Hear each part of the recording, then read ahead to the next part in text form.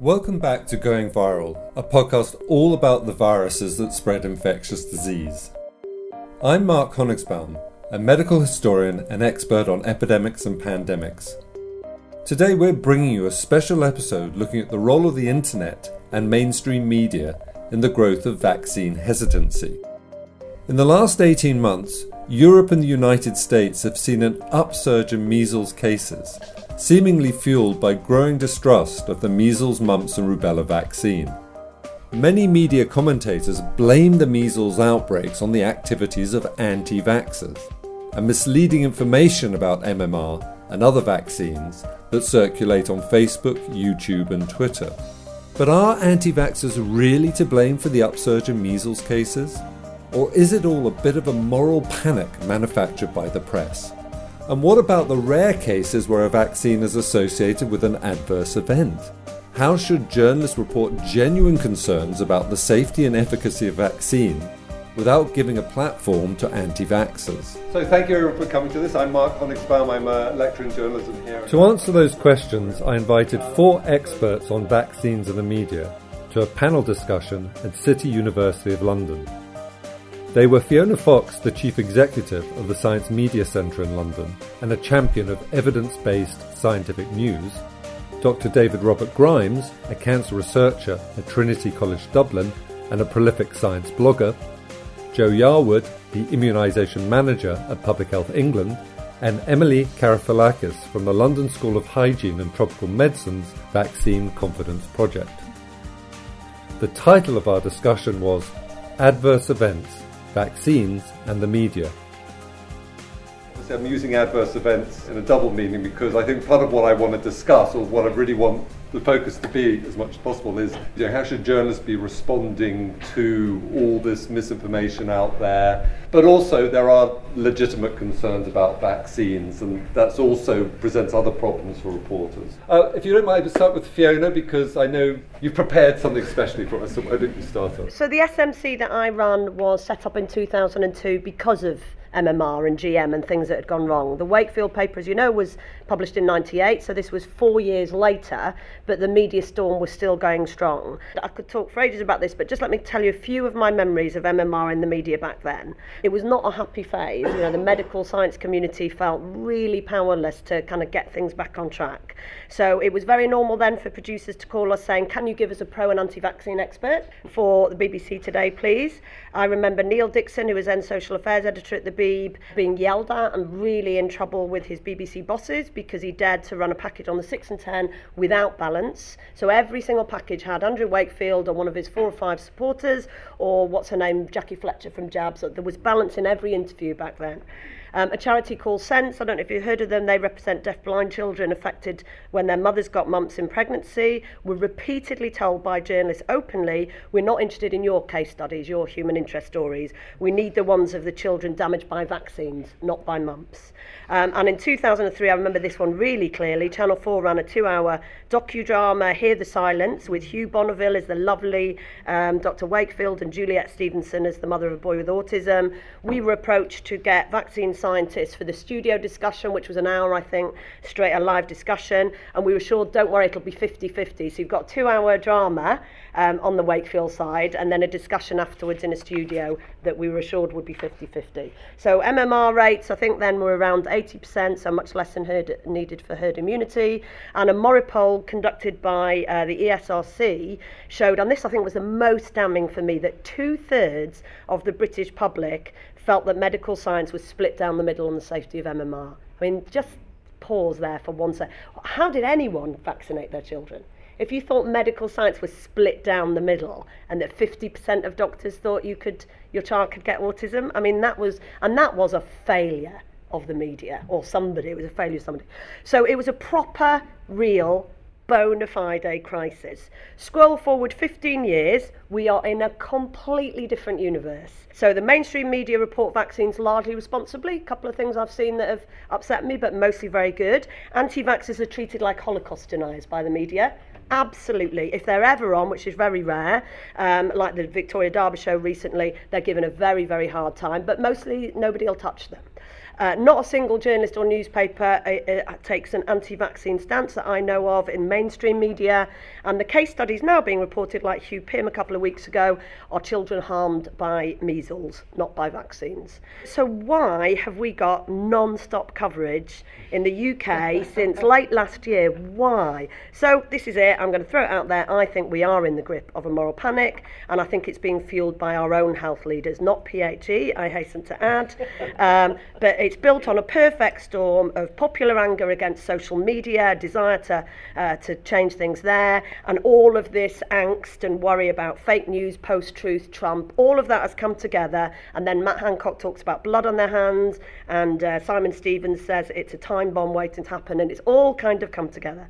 So I accept that there are issues globally, but they seem to be particular to certain countries and particular vaccines. Reasonable coverage of global problems, I think, in the media, less reasonable media focus in the UK. So that's it. I don't think the media are particularly whipping it up, but I think what Mark is asking journalists in the audience or students or whatever is to say, do they have a responsibility? Because there are a lot of people, when I wrote about this, a lot of journalists were emailing me saying, I couldn't agree with you more, and the next day, vaccine crisis says. So they're reporting it uncritically, I would say, at the very least. So I don't blame the media for doing it, but I think they should be asking questions. I haven't yet seen any compelling evidence whatsoever that anti-vaxxers on social media are the reason that there's vaccine hesitancy in the UK. Well, thank you for that. I think since you raised it, we should come immediately to you, because you had the Vaccine Confidence Project. I know you've done lots of different reports, but you have looked at what sort of relationship there might be between the misinformation that circulates on the internet and social media and these rates. So can you kind of give us an overview of what these studies show or don't? The Vaccine Confidence Project, just to explain a little bit about the centre, was set up 10 years ago, so it's been 10 years now, when Heidi Larson, at the time, she used to work at UNICEF, and she realised that there was an issue in certain countries where people were not vaccinating because, or were delaying vaccination because they had certain concerns about safety or others. And this was not being talked about. People didn't want to talk about it at UNICEF, at other places. So she decided to set up the research group to look specifically at that and understand a little bit what is happening, what are the key issues. So we've been working on that, and we have been looking more recently at social media and the role that social media has had on all of the issues that are circulating. And I think what we can see is, we still need to look perhaps for better correlation, but it's just what this role of social media is in amplifying certain of the concerns and in spreading them at a global scale. So what we can see with HPV, for example, is concerns started in Japan, being shared on YouTube videos that are then translated and certainly appear in Denmark and in Ireland and in other places. So it certainly has had a certain role in spreading rumors globally, and in amplifying, the concerns that were there from the beginning, but certainly given anti-vaccination groups, giving them a bigger voice and a bigger platform to share their... Right. And this, kind of think of the internet as something that we only have in high-income countries. If you go to Africa and Asia, everyone's using WhatsApp. Because they spread to all areas, even people living in quite remote, maybe rural, impoverished communities. We've seen misinformation spreading on WhatsApp about Zika, about various vaccines in Brazil and India, so it's everywhere. It's just different platforms are used, obviously, in different countries and in different regions of the world to a different extent, and people use the platforms differently, but it is present globally. Jo, could you give us your perspective of public health thinking, because I think you've quite strong views on the degree to which this is a problem of misinformation as opposed to access. So I think it's very interesting to hear what's been said, because I think there are several issues we have to get right. I think the first thing is about context and generalising from one country to another. I don't think that's safe, because I think what we need to do is look at what's happening within our population, because as already been said, different populations are affected by different things, different scares, and so it's absolutely essential that we set everything into context. And further to that, what's really important to us at PHE is to make sure that we're asking the right people the right questions. And you might say, well, you know, my people in my team, we're various types of experts in the immunisation world, but who is the expert in knowing what parents think? Who is the expert in knowing what parents want? Parents. And since 1991, we have been running a survey of parents to ask them what they think about the immunisation programme in this country. We've seen that actually the people that are trusted are healthcare professionals. That's who they want the proper information from. If you look at all the evidence around immunisation, and if you were to have a set of scales, I think in pictures, so you have to forgive me, have a set of scales, old-fashioned ones, you put the evidence for immunisation on one side and against immunisation on the other side, and its protective effect, and I mean good, properly researched scientific evidence. The scales do this. This is the side where there is no evidence, if you like.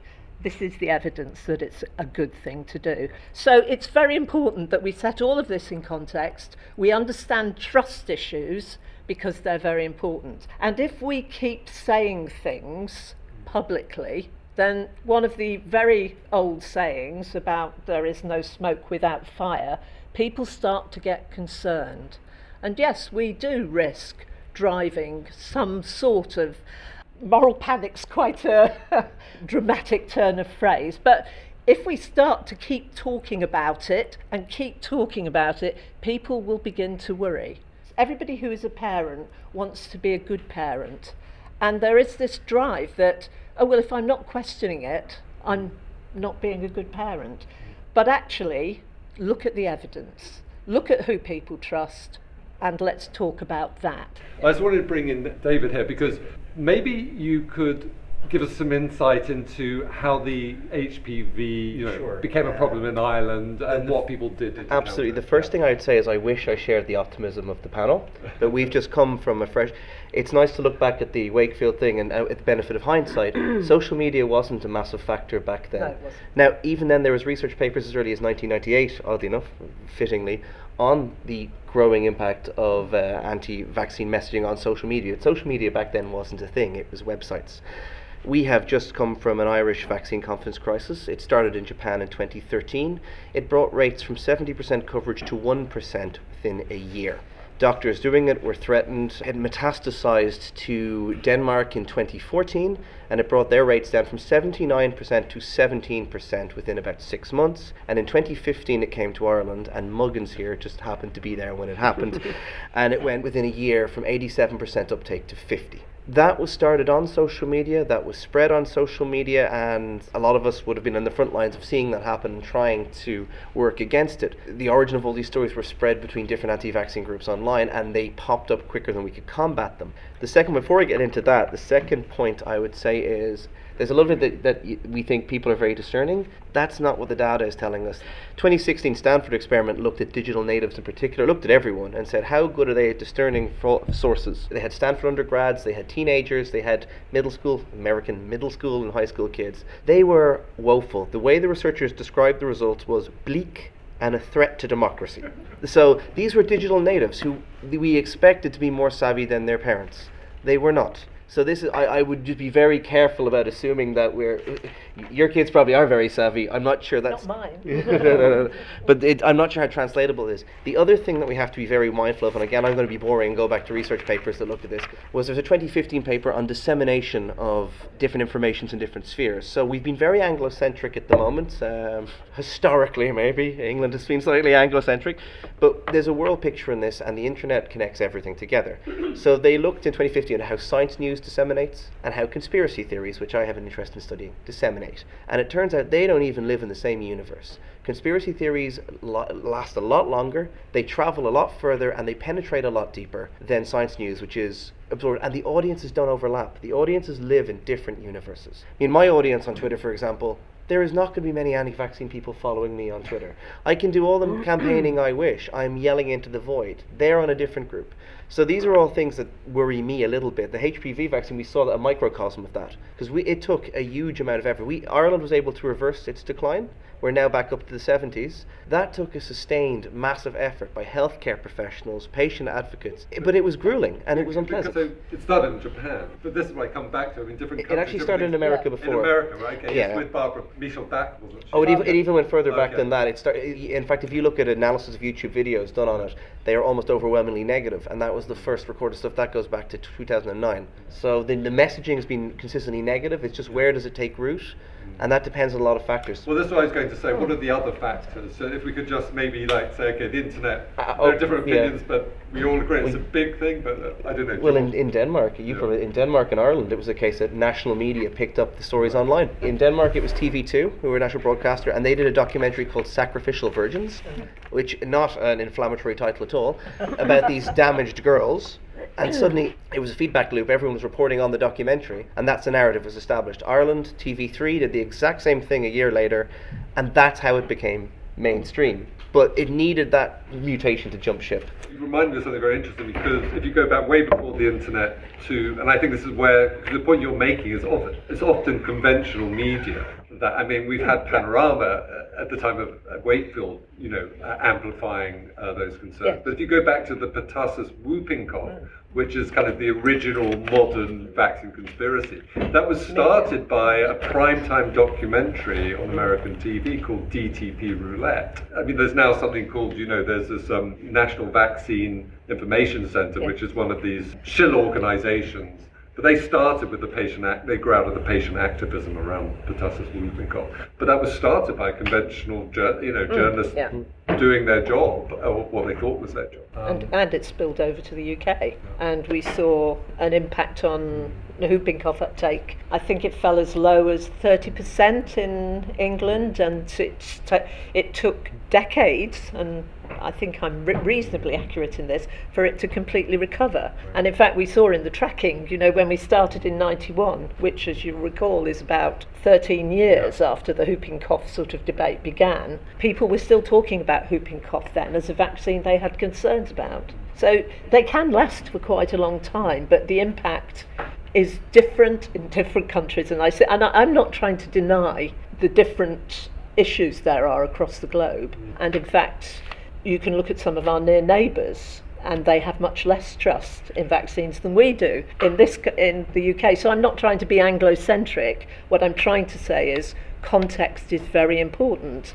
And if we're reporting about issues in our different places, if you like, then we have to be aware of what that context is. Otherwise, we may be bringing issues into the arena that people hadn't even dreamt of before. No, I completely agree. I think I was just thinking about sort of what other factors can help spread this type of concerns and crisis. And I think one of the findings that we have from the multiple surveys that we've done over, global surveys over the years, if you look at the data and confidence in the importance of vaccine, it's pretty much stable. So people actually have quite a high confidence in the importance of vaccine. They know that they're there. That they're there for a reason. They want to, in the end, help. As you were saying, Joe, they want to do what's best for their children. Yeah. So they think that but confidence in safety is completely volatile, and it changes.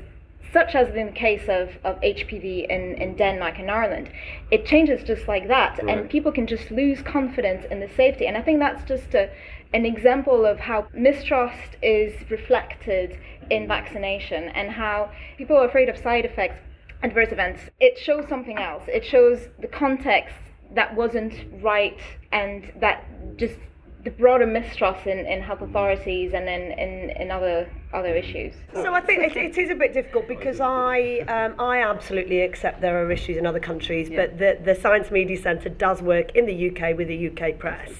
So I think we're different. So my question then to this side of the panel is, if everything in the UK shows that social media is not the problem in the UK, it's not this polling evidence is it's not just Joe's family, it is a major survey, well conducted, but I've got loads of others. There's quite a lot of evidence from different, there was something on in The Guardian recently, 83% not trusting social media. So if it's not a problem in the UK, Is it okay for Matt Hancock and Simon Stevens and the media and the commentators to say that's the problem? We need to take action against social media. We need new laws to ban anti-vaxxers from social media in the UK.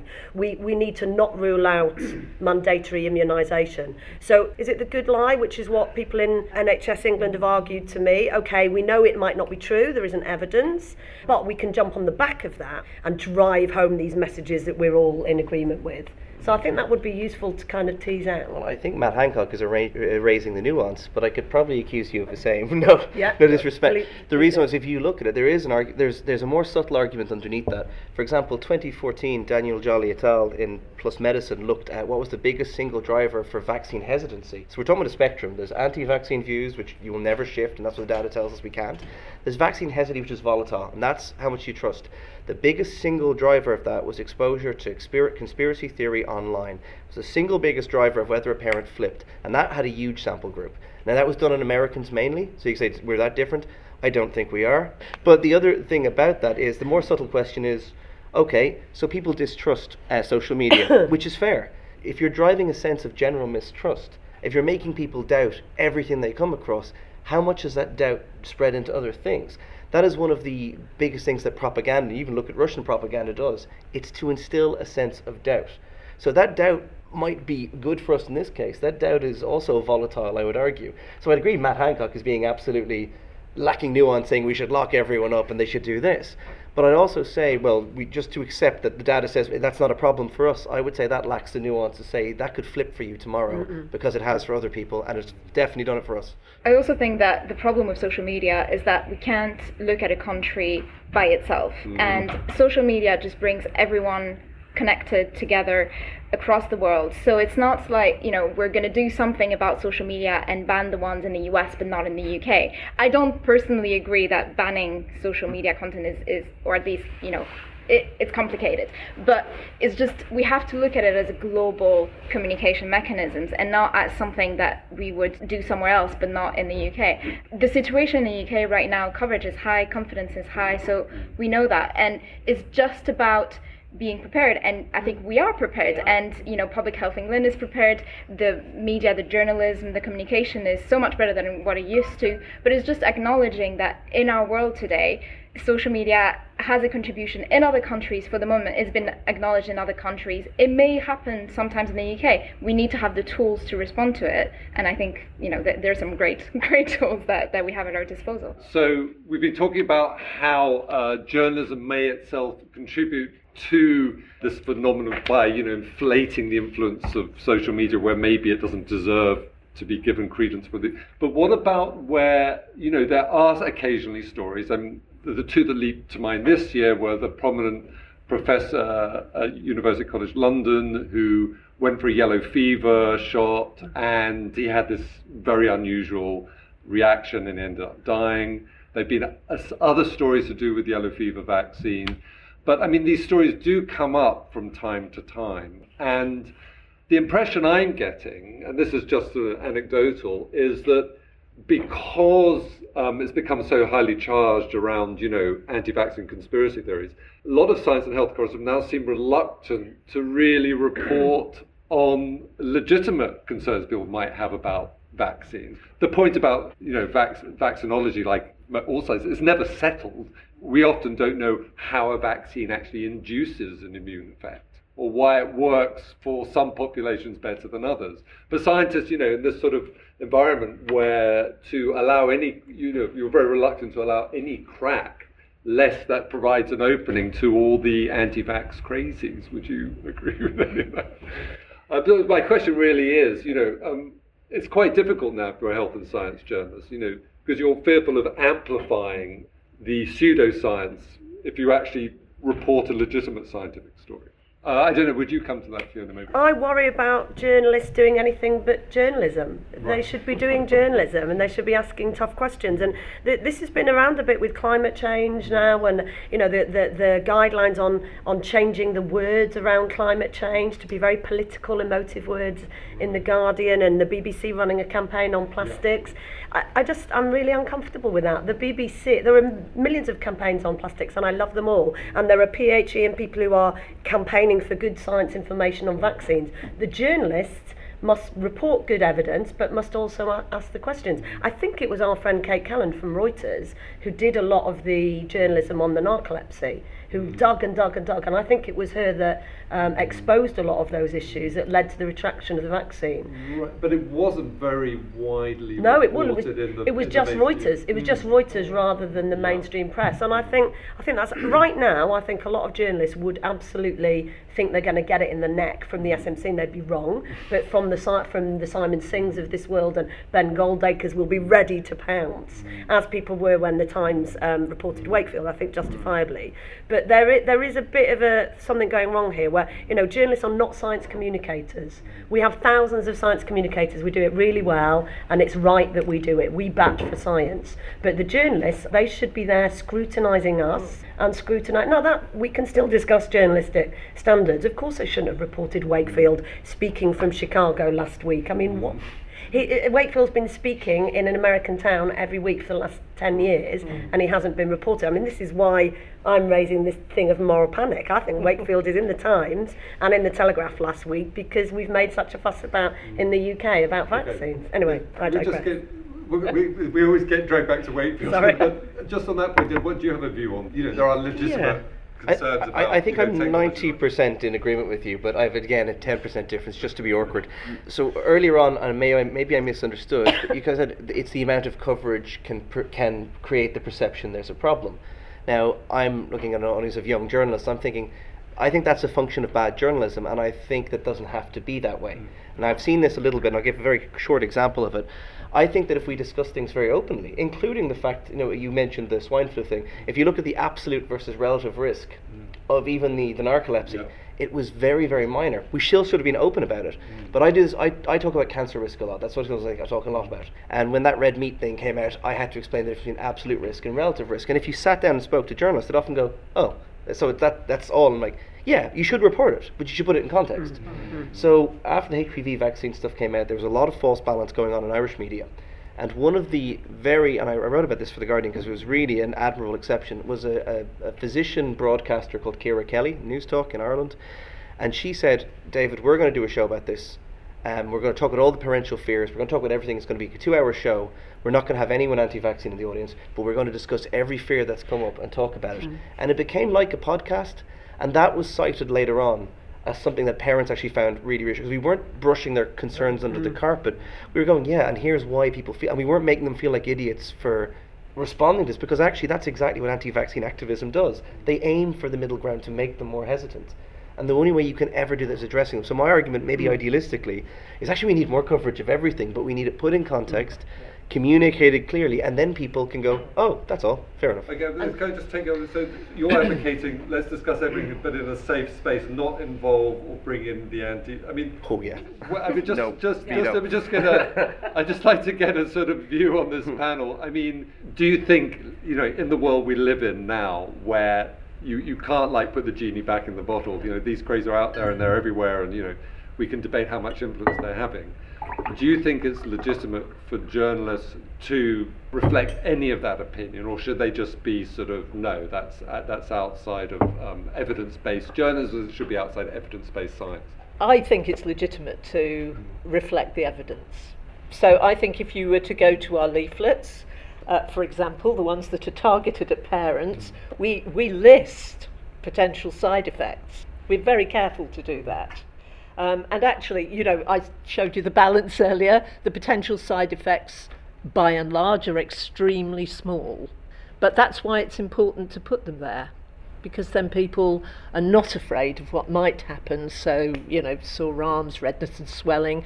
When we used to use oral polio vaccine, we used to have in the material that there was 1 in more than 1 million, was it, that we said, risk of vaccine-associated paralytic polio. That was in the leaflet. So, the thing to do is to be honest and open, and I think that's what we try to be. But again, context, it's that word again, isn't it? It's got to be contextual. Otherwise you will either frighten people or create a story. Yeah. And, we could go back to Wakefield again, we could go back to whooping cough.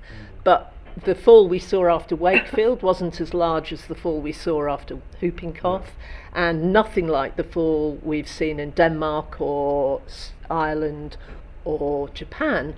But what's really interesting is that Denmark and Ireland are very close, and it just didn't rub across. Weird. In Northern Ireland's fine. Yeah, Northern Ireland's fine. Right there. And when we had the MMR issue, it didn't affect the rest of the programme. So whatever the medium was that was influencing it, and we're not denying that, the social media impact across the globe, whatever the medium is, it's about getting those messages right. Okay, well, we've been speaking for it. I'm sure that you have lots of things to say. Yes. Can you just introduce yourself before I'm I Alex tell Benedy, somebody? I'm a journalist, I'm right. Yeah. I've just started researching a piece on anti-vaxxer sentiment in the press. So I'm a virgin in this field, and I guess my journey has been similar to many parents who might come this. And what I can say of my 3 days research, my piffling research, is how disappointed I've been in the lack of clarity of the anti-vaxxer case. I've been looking for the killer paragraph that just tells me the killer stat, the facts. What I get lots of is there is no evidence that vaccinations hurt or damage. None whatsoever.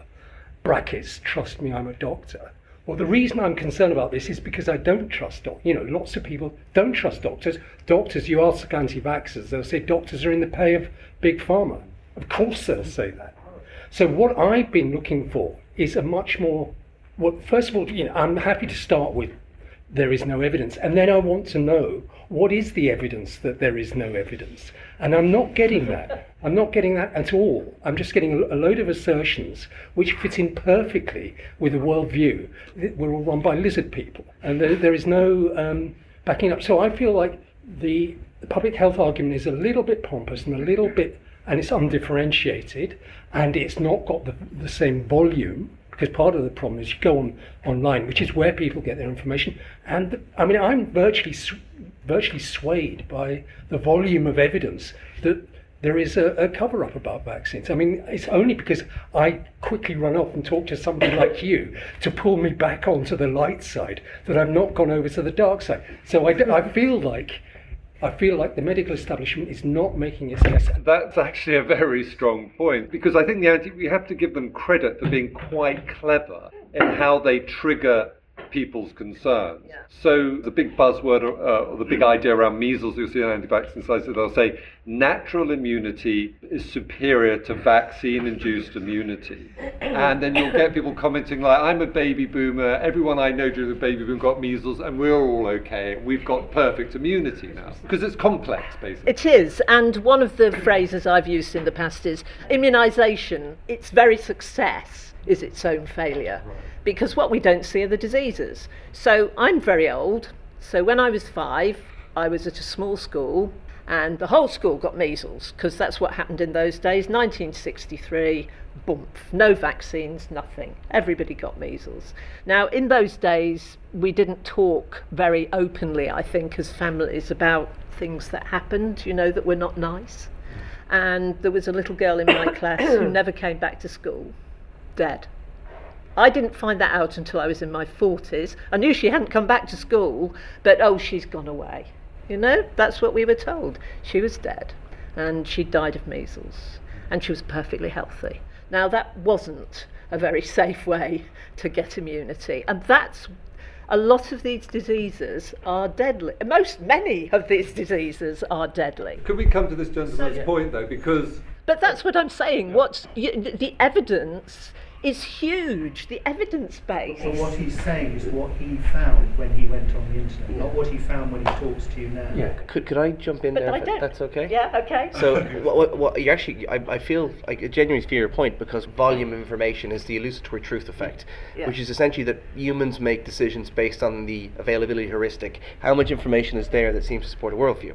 And I do agree that, I was an actor way before I was into science, and you do realise that sometimes science communication is a little bit flaccid, to put a better point on it. One of the things that comes out there an awful lot is people forget that people connect to emotive stories first. And this is why tales of vaccine damage go viral. It's why they travel. It's why they have it. So if we're just saying, there's no evidence, absolutely right. The Irish case, and I'm going to use this, and this is kind kind of raw for me actually. The reason Ireland reversed its decline was because not only did the HSE, the Health Service Executive, our NHS, come together with all sciences experts and say we're going to work on this together and do good information. They were very lucky that a young woman called Laura Brennan, who was diagnosed with terminal cervical cancer, came to them. Now Laura was a very close friend of mine and passed away in March. She was a natural. They couldn't have asked for better. She got in front of the camera and says, I'm the reality of an unvaccinated girl, me. And she would do it, and she used to deliberately make me cry because she thought it was funny. That's how good she was, okay? Lightning struck with her. And that's what reversed it. It wasn't just a scientific communication. That did some good. We actually have data that did some good. We had a meeting in 2017. Some of us were at where we started seeing coherent, information was. But you need to put a face on it. People need, like your case there, they need a story, and they need to see, what do vaccines prevent? Yeah. They prevent this. This young woman wouldn't be dead if she had that vaccine. And maybe your kids won't be. So cop on. So I just slightly want to challenge you there, because I just think, if that's true, if only because you come to these meetings and you eventually, after seeing all this other stuff, you go back to the good sources because you're a journalist and you're smart and you get it, but everybody else doesn't get it, why are over 90% of people in the UK vaccinated? This is my point. So the narrative, the discussion, I sit in meetings all the time where people say the public health information is pompous and arrogant and no one buys it, except everyone buys it. Over 90% of people buy it. So either people are more intelligent than you take them for, or they're not trusting. Something is going well here. Yeah. So your experience has been really bad, but... Sorry. But that kind of sounds pompous as an answer. I would say, I know you're not being, I know you're just conveying the sign, but to me, if I was a parent who didn't know anything about it, they'll go, well, we're doing it right. Well, are you? If we're still having people falling in the holes, and you definitely have people falling in the holes. But no, I think you're being pompous now, because 90% of those ordinary parents have looked at the information, did go to a boring, pompous PHE site, or spoke to boring, pompous experts. PHE is pretty good, actually. They're doing the right thing. Yeah. So, but there's been a 3% decline this year. We had 87% over 90% of people are making the decision to vaccinate. No, it's not. It's 87% this year. It's gone down.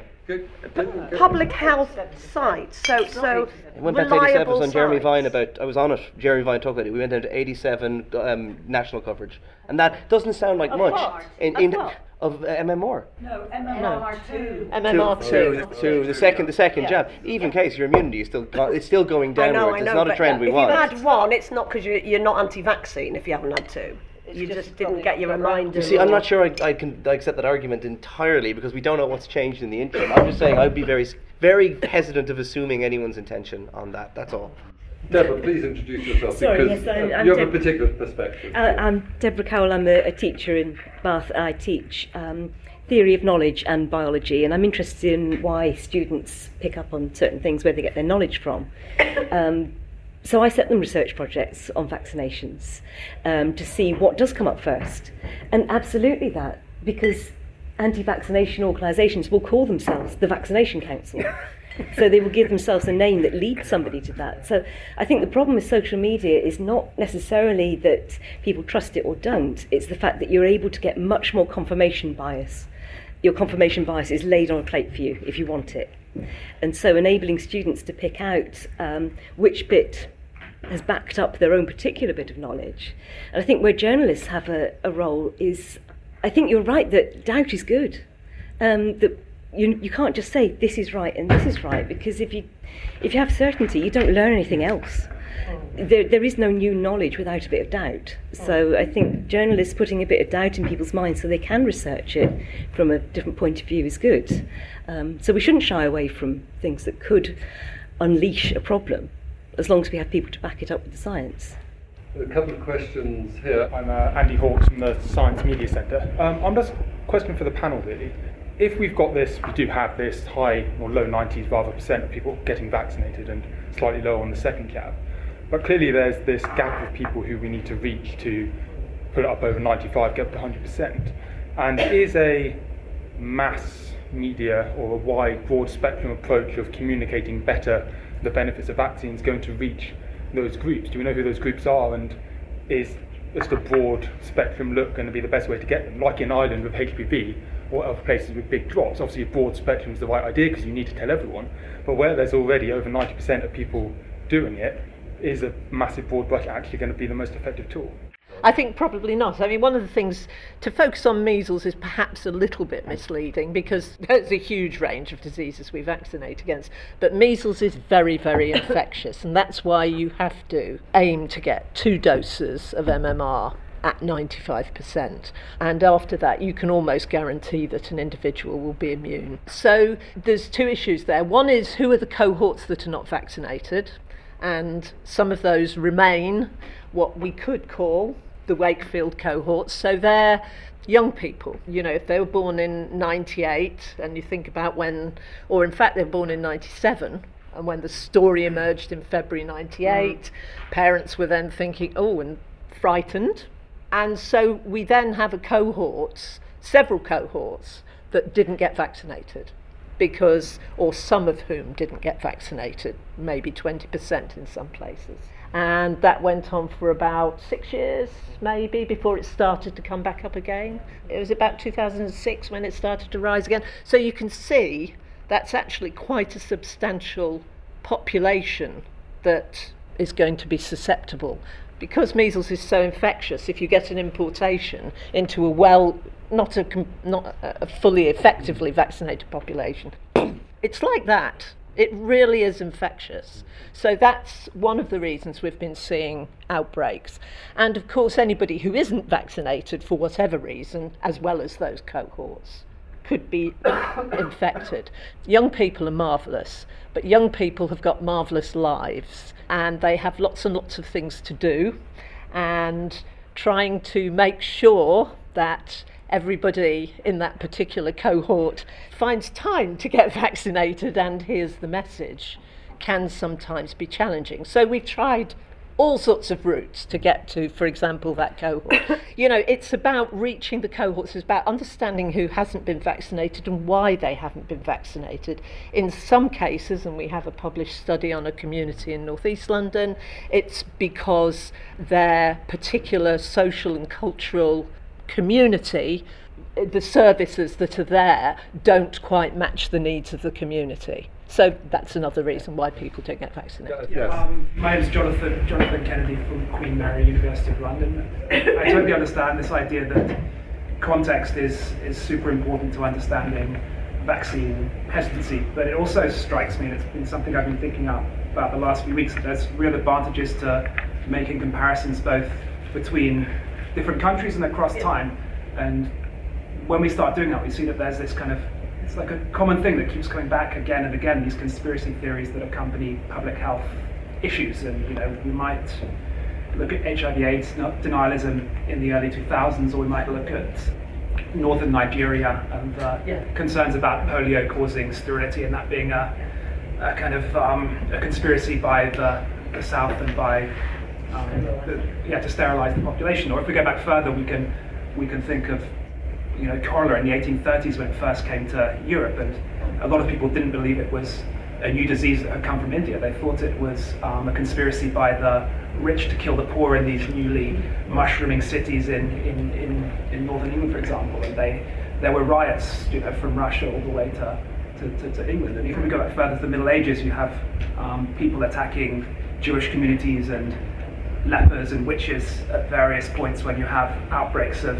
infectious diseases. So I guess, and I wanted to bring in Mark as well as a historian, but the rest, just kind of to try to understand what we can learn from these links, and is there something common underpinning all of it? That's a brilliant question. I'm going to kind of tie it into the other one as well, because you can answer 2 birds with 1 stone.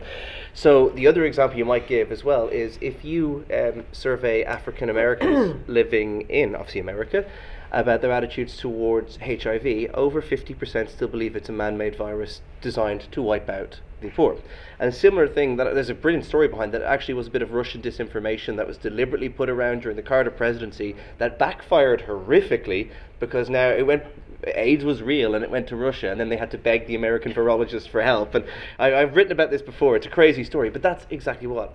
So to answer part of your question about things, how they go, something we haven't considered, and maybe this is my training as a physicist kicking in, is criticality. You have a point where things pivot, and it's not a linear ramp. You have a certain amount of disinformation, a certain amount of conspiracy theory before things flip, and it's very volatile when it flips. So we can get very complacent and say the system is stable now, but this is what we in physics call a strange attractor, or a chaotic oscillator. It is not stable, and if you do the maths modelling, and you can kind of see, if you try to do these models of information communication, when do things get to a point where they suddenly flip on their head, and is that why they're cyclic?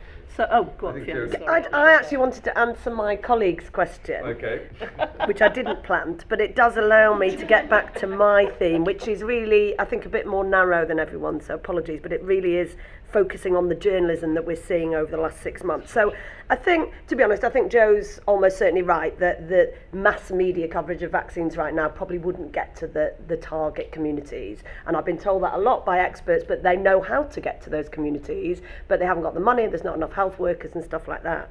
But it's not even an option, is it? We can't, none of us in this room, unless there's any newspaper editors, can sit here and decide that what we would like is newspaper coverage on the benefits of vaccines. Please, for 6 months, hopefully that will reach those communities. That's not an option. The media set the agenda. So what we have got, which is what I want to talk about, is we've got media reporting for 6 months that we have a major vaccine crisis in the UK. Not true. Media coverage saying there's a ticking time bomb in the UK. Media coverage repeatedly saying that social media is the problem in the UK and we need action against it. And that is misleading media coverage. It's misleading media coverage. We were set up. Well, to the because extent, I've given some papers that would contradict that, so I'm saying so in it is a ticking outside time of the UK, outside of the UK, absolutely there are problems in different places. But in the UK, the PHE survey and other surveys asking actual people, so unless you challenge it, are your concerns about vaccination from social media? The answer was no. Nobody has shown me a piece of compelling evidence that shows that the decision not to vaccinate was because of reading anti-vaxxers on social media. I'm happy to send you papers, and I think David alluded to it there. What people answer versus what they do, and they're actually. But what they do is 90% of them vaccinate. The narrative in the UK is misleading. Could it happen? Ticking time bomb. Let's get in there because these it happened things in Ireland flip. like 2 years ago, 87 to 50. I'm totally happy to accept that argument, but the Science Media Centre was set up to get more accurate, measured reporting on science. We cannot say that stuff in Wakefield was inaccurate and misleading and not measured, that was wrong. This coverage now, which has been misleading and is often inaccurate and is over-claiming and is exaggerated, is fine because it's on the right side, it's on our side, and we like it and we're really happy. We have to apply the same. I'm going to use my chair's broker because I don't think we're going to resolve Can necessarily. I just say one thing? Very quickly. Yeah. Because I don't like to hear the suggestion that we're complacent. We are not. Okay. We are always aware. I worked through MMR and the Wakefield story, it was very challenging. Yeah. We are never complacent, and our eyes are always on the tipping point, to use your phrase. On that point, because Wakefield hasn't gone away, and we're in a department of journalism, so how should journalists... So I hear this gentleman here, might be fairly representative of informed members of the public. He's trying to get information, and he's disappointed that journalism aren't doing a good enough job of explaining what is wrong, for instance. So I mean, Helen, I mean, when you saw this, I was appalled. Do you think that the Times should have reported it, or do you think the failure was not to report it better? That's really my question. I don't think they should have reported it. You don't think they should have reported it? Sorry, Helen Bedford, UCL. I agree with Fiona that he's been speaking in American cities every week for the last 10 years. So why suddenly report it? And if they were going to do it, it should have been reported much better. They could have dismissed the thing they said in an instant. Okay, so can we take your second point? Because I think this goes to the issue of, I mean, so where I am, I'm not going to resolve this, but I think you can't put the genie back in the bottle. We live in a world of where social media is all pervasive. I suppose a lot of people in this room probably still get a lot of information from newspapers, but certainly a lot of the journalism students I see coming as first years don't read newspapers anymore. They get their information directly from their favourite online websites. But the question is, we still have big papers like the Times which set the agenda and provide a lead. But this isn't the sort of journalism that's going to sort of give you the answers to your questions, because they're actually amplifying it and then having a paragraph lower down saying reputable experts say this is nonsense. So why publish the story? My question is, what sort of journalism would be better, given that we can't ignore Andrew Wakefield as much as we try? He is there. He's addressing audiences direct.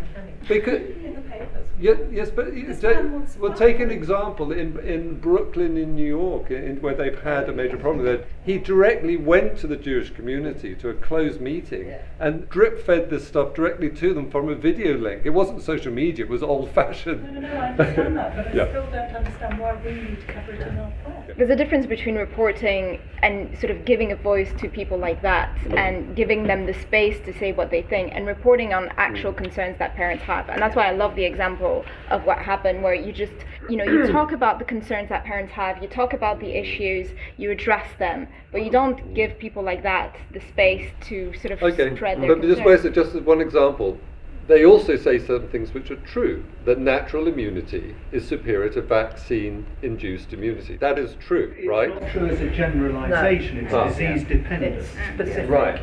And that's the other issue. So for tetanus, for diphtheria, for some other diseases, it is not true.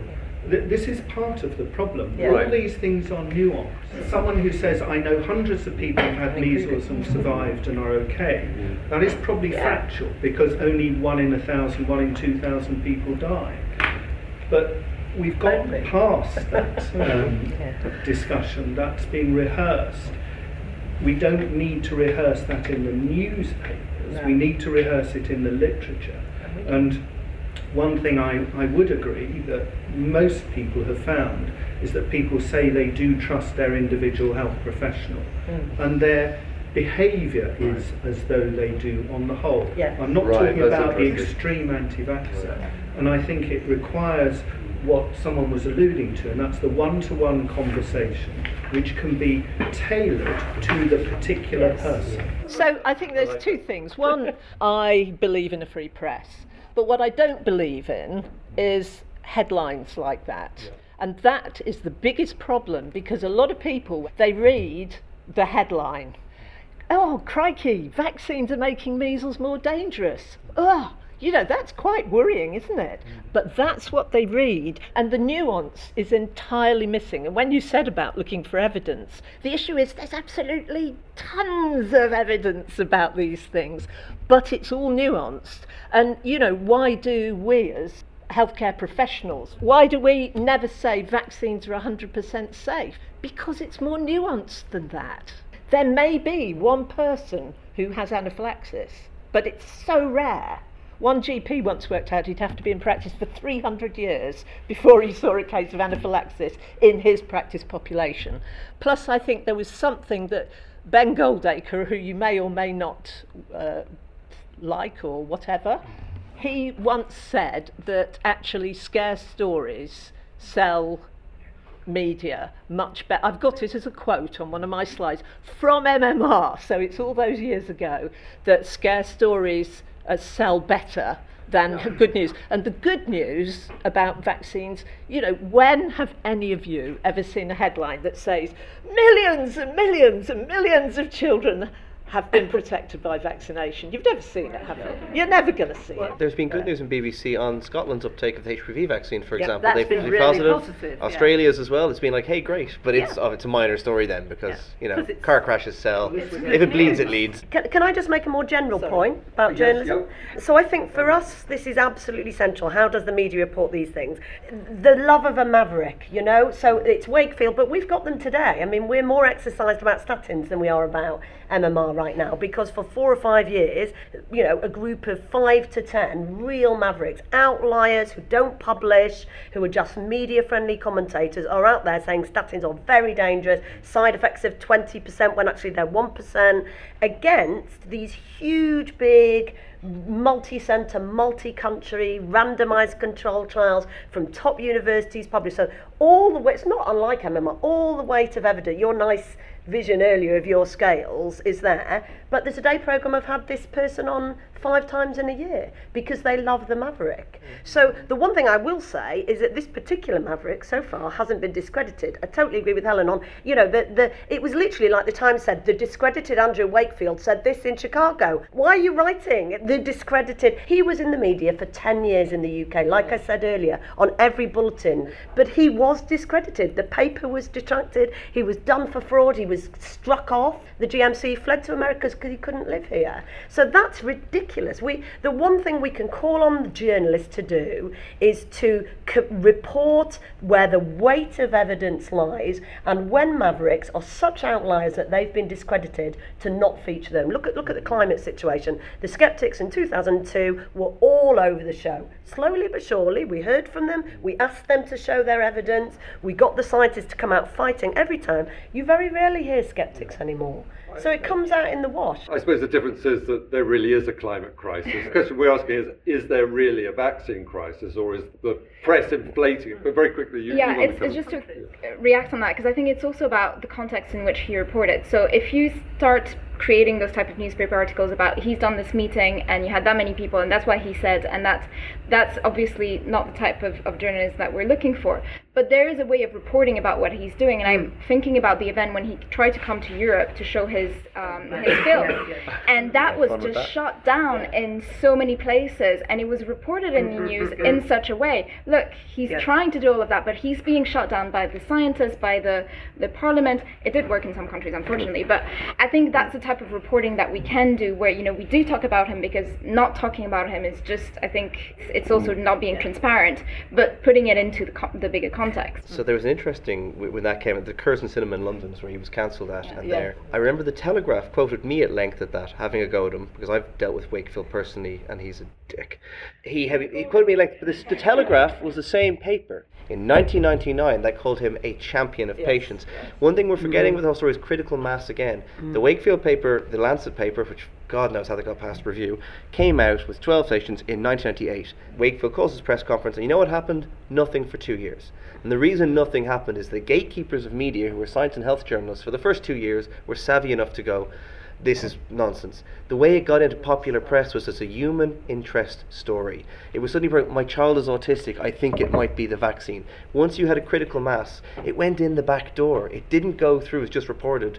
And that is where a failure of journalism transpired. Just one thing as well. When we're reporting stories, if it's about something that, artificial grass or something, I don't know, it doesn't really matter if you say it's good or bad or indifferent or, whatever. But if you start doing bad reporting about something as important as immunisation, you will damage people's lives. Vaccination has saved millions of lives across the globe. If you misreport on vaccination, you will damage people's lives, and some will die. And Joe, just to say, globally, more children are vaccinated now than ever before. Is it possible to say one positive thing for journalists? Yes, yeah, because you know what? I started years ago when I started doing science talks. I started off mocking journalists, and now I mock scientists. I really do. I mock my colleagues more because their research is often terrible and their reporting of it is even worse. Yes. But one thing I will say is we're giving out about the Wakefield thing, and that there was a massive media failure, which we should condemn. The fact that Wakefield was exposed was also thanks to Brian Deer. And Brian Deer not only exposed Wakefield as being incorrect, which the public health bodies were already saying, he showed he had financial conflicts of interest, that he was corrupt, the stuff that got him struck off the register. And that kind of dogged journalism is something that we really need more of than ever, I think. All right, that's a good note to end.